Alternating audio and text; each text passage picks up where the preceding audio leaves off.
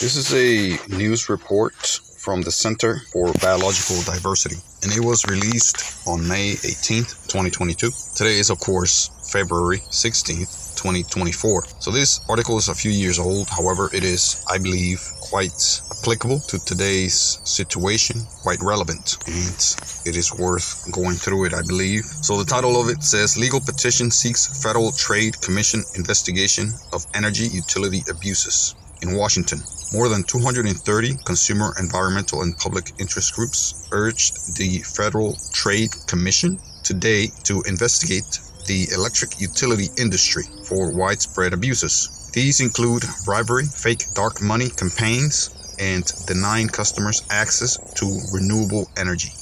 Today, abusive utility practices are leading to increased electricity rates, obstruction of clean energy competitors in the face of climate change, and utility interference in democratic processes, the groups said in the petition to the FTC.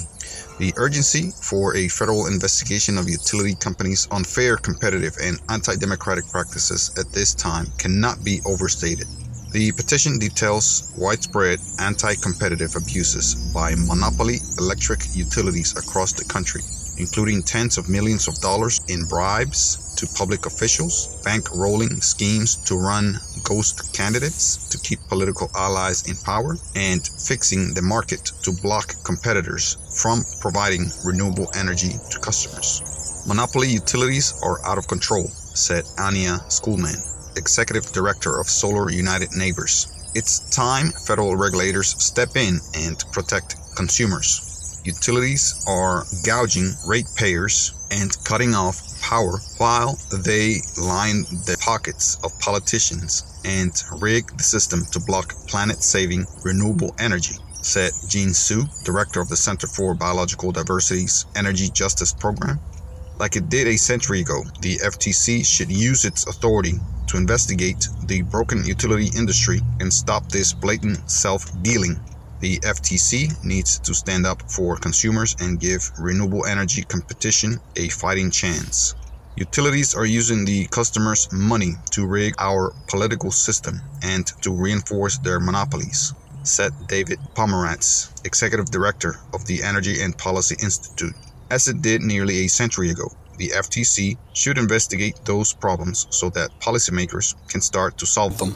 The market is ready to give Americans more clean, local energy, said John Farrow, co-director of the Institute for Local Self-Reliance. The FTC needs to prevent the incumbent monopoly utilities from standing in the way. Employing its expansive investigative powers, the FTC can help build a comprehensive factual record for legislative and administrative reconstruction of the power sector to ensure public accountability and sustainability, said Sandeep Vaheesan of the Open Market Institute. The Commission has a history of exposing the abuses, inefficiencies, and unprecedented propaganda efforts of utility companies, as it did nearly a century ago. The FTC can lay the groundwork for utility reform and help rein in the power of these massive corporations. An FTC investigation of the electric utility industry has precedent.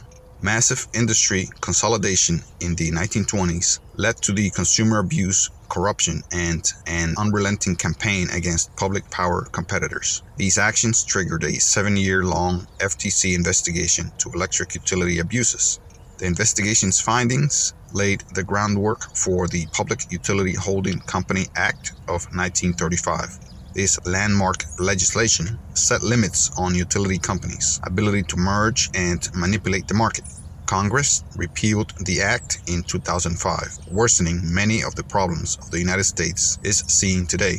Some of the abuses described in the petition include: 1. An Ohio utility, First Energy, paid $60 million in bribes to the Ohio House Speaker's political machine. In return, the utility has secured a $1 billion ratepayer-funded bailout for several of its unprofitable nuclear and coal plants. Number 2, Florida Power and Light, FPL, spent millions of dollars on political consultants who triggered a scheme to siphon votes to third-party ghost candidates from candidates committed to holding utilities accountable, according to reporting by the Orlando Sentinel. The Ghost candidate won all 3 races. One utility opponent lost by just 32 votes. Number 3, a recent national survey found that nearly 3/4 of solar developers experienced delays in interconnecting projects to the electric grid. 85% of residents specifically named utility non-compliance with interconnection procedures as a problem. These delays increased the cost of distributed solar projects and caused customers to back out of long-delayed projects. Minnesota regulators fined Xcel Energy $1 million for failing to keep pace with a backlog of projects. 2 years later, the backlog remains a barrier to solar growth. The 5-member FTC is at full strength with last week's confirmation of law professor Alvaro M. Bedoya. The commission had been split along party lines, but Democrats now have a 3-2 majority. Advocates say the FTC should take action to stop utility abuses and recommend legislation that will protect consumers. Legislation should include structural changes that abolish conflicts of interest and reduce utilities' ability to exert market power over their competitors. And that is the article. Again, the article was by the Center for Biological Diversity. And again, this is from May 18, 2022. But as you can see, it is very relevant to even today. Right now, utility companies, electrical utility companies across the nation and perhaps across the world are reaping benefits of their massive power, their massive control over a very needed and critical resource, which is electrical energy. And this has been going on for probably over 150 years now, since electricity was widely made available in towns and cities. And this massive power that these companies have has been used blatantly and clearly to maintain that very power. And the way it has been used and abused is by meddling in the political process.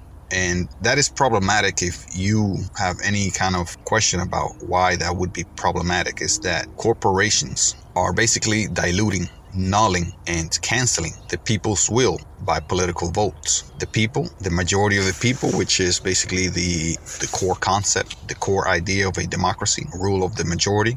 That majority is being cheated, is being, again, diluted. Their power is being diluted and basically canceled in many occasions and ways by the wallet, by the money, by the influence of the corporations, large, powerful, and wealthy corporations like the utility electrical corporations, which are, may I remind you, private, for-profit, and publicly traded corporations, many of them, if not most. So you have these corporations basically waiting for elections and the results of the elections, and whoever gets in power, no matter who it is, whether it's Republican, Independent, or Democrat, they go behind the voter, which is the majority of the people that elected a certain representative, whether it's a commissioner, whether it's a House representative or congressperson, and they go behind the back door. They go through the kitchen door of that representative's house. They sit down with them, in some cases literally, but in many cases it's just meetings and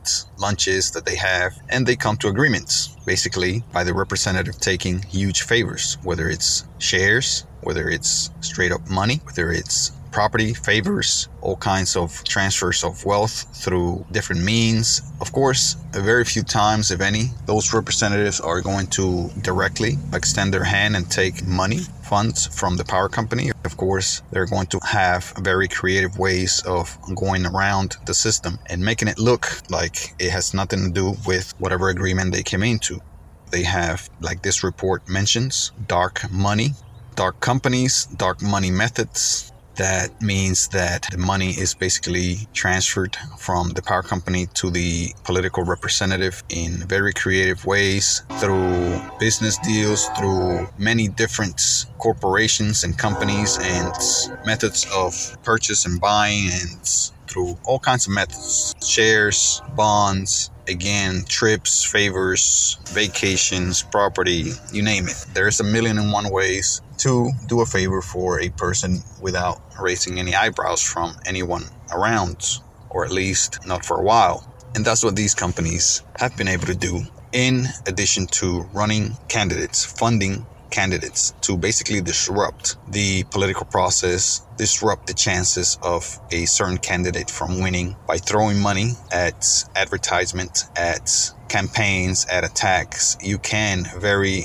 very efficiently and effectively derail a certain candidate's campaign, especially if that candidate is running on an agenda to help out clean energy, renewable energy, which not necessarily hurts the conventional power company. You have to consider this, that just because you are advocating for solar doesn't mean that you are advocating to shut down the power company. The power company can very well, and it's very much in a good position, I believe, and as it has been demonstrated, that they're in an excellent position to themselves embrace solar. They could themselves, as many of them have, expand into solar energy, wind energy, into renewable energies. And again, many of them have purchased very vast solar fields, wind energy fields. Perhaps the power company is among the largest investors in the solar industry.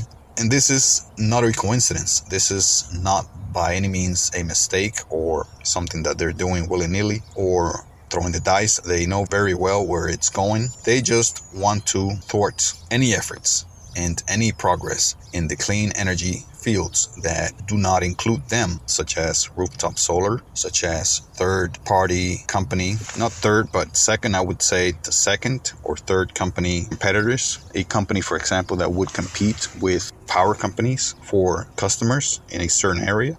Even if it is to a limited extent, the power companies do not like this and they are fighting tooth and nail to prevent this from occurring. So that is where the problem lies, that these power companies are doing everything they can possibly do to thwart, and in some cases they play dirty and use and wield their power to basically kill and get rid of any kind of competition or any kind of chance for a second or third company from competing with them, such as a rooftop lease solar company that can provide power directly to customers through solar panels on their rooftop or on their property. So this article again just proves the point that this is occurring. This has been occurring for years, and I would say many years now since solar was available. So do look for my series on Is the Power Company Ripping You Off? I have been putting together a series for several weeks now. Do look for that. And again, this article here is just a reinforcement for my arguments in that series. Thank you very much. Thank you for listening to this podcast. Please look for the next episode soon, and please ensure to share this with your friends and family. And please like this content and subscribe as a sign of support and for me to continue to provide this type of content to more people like you.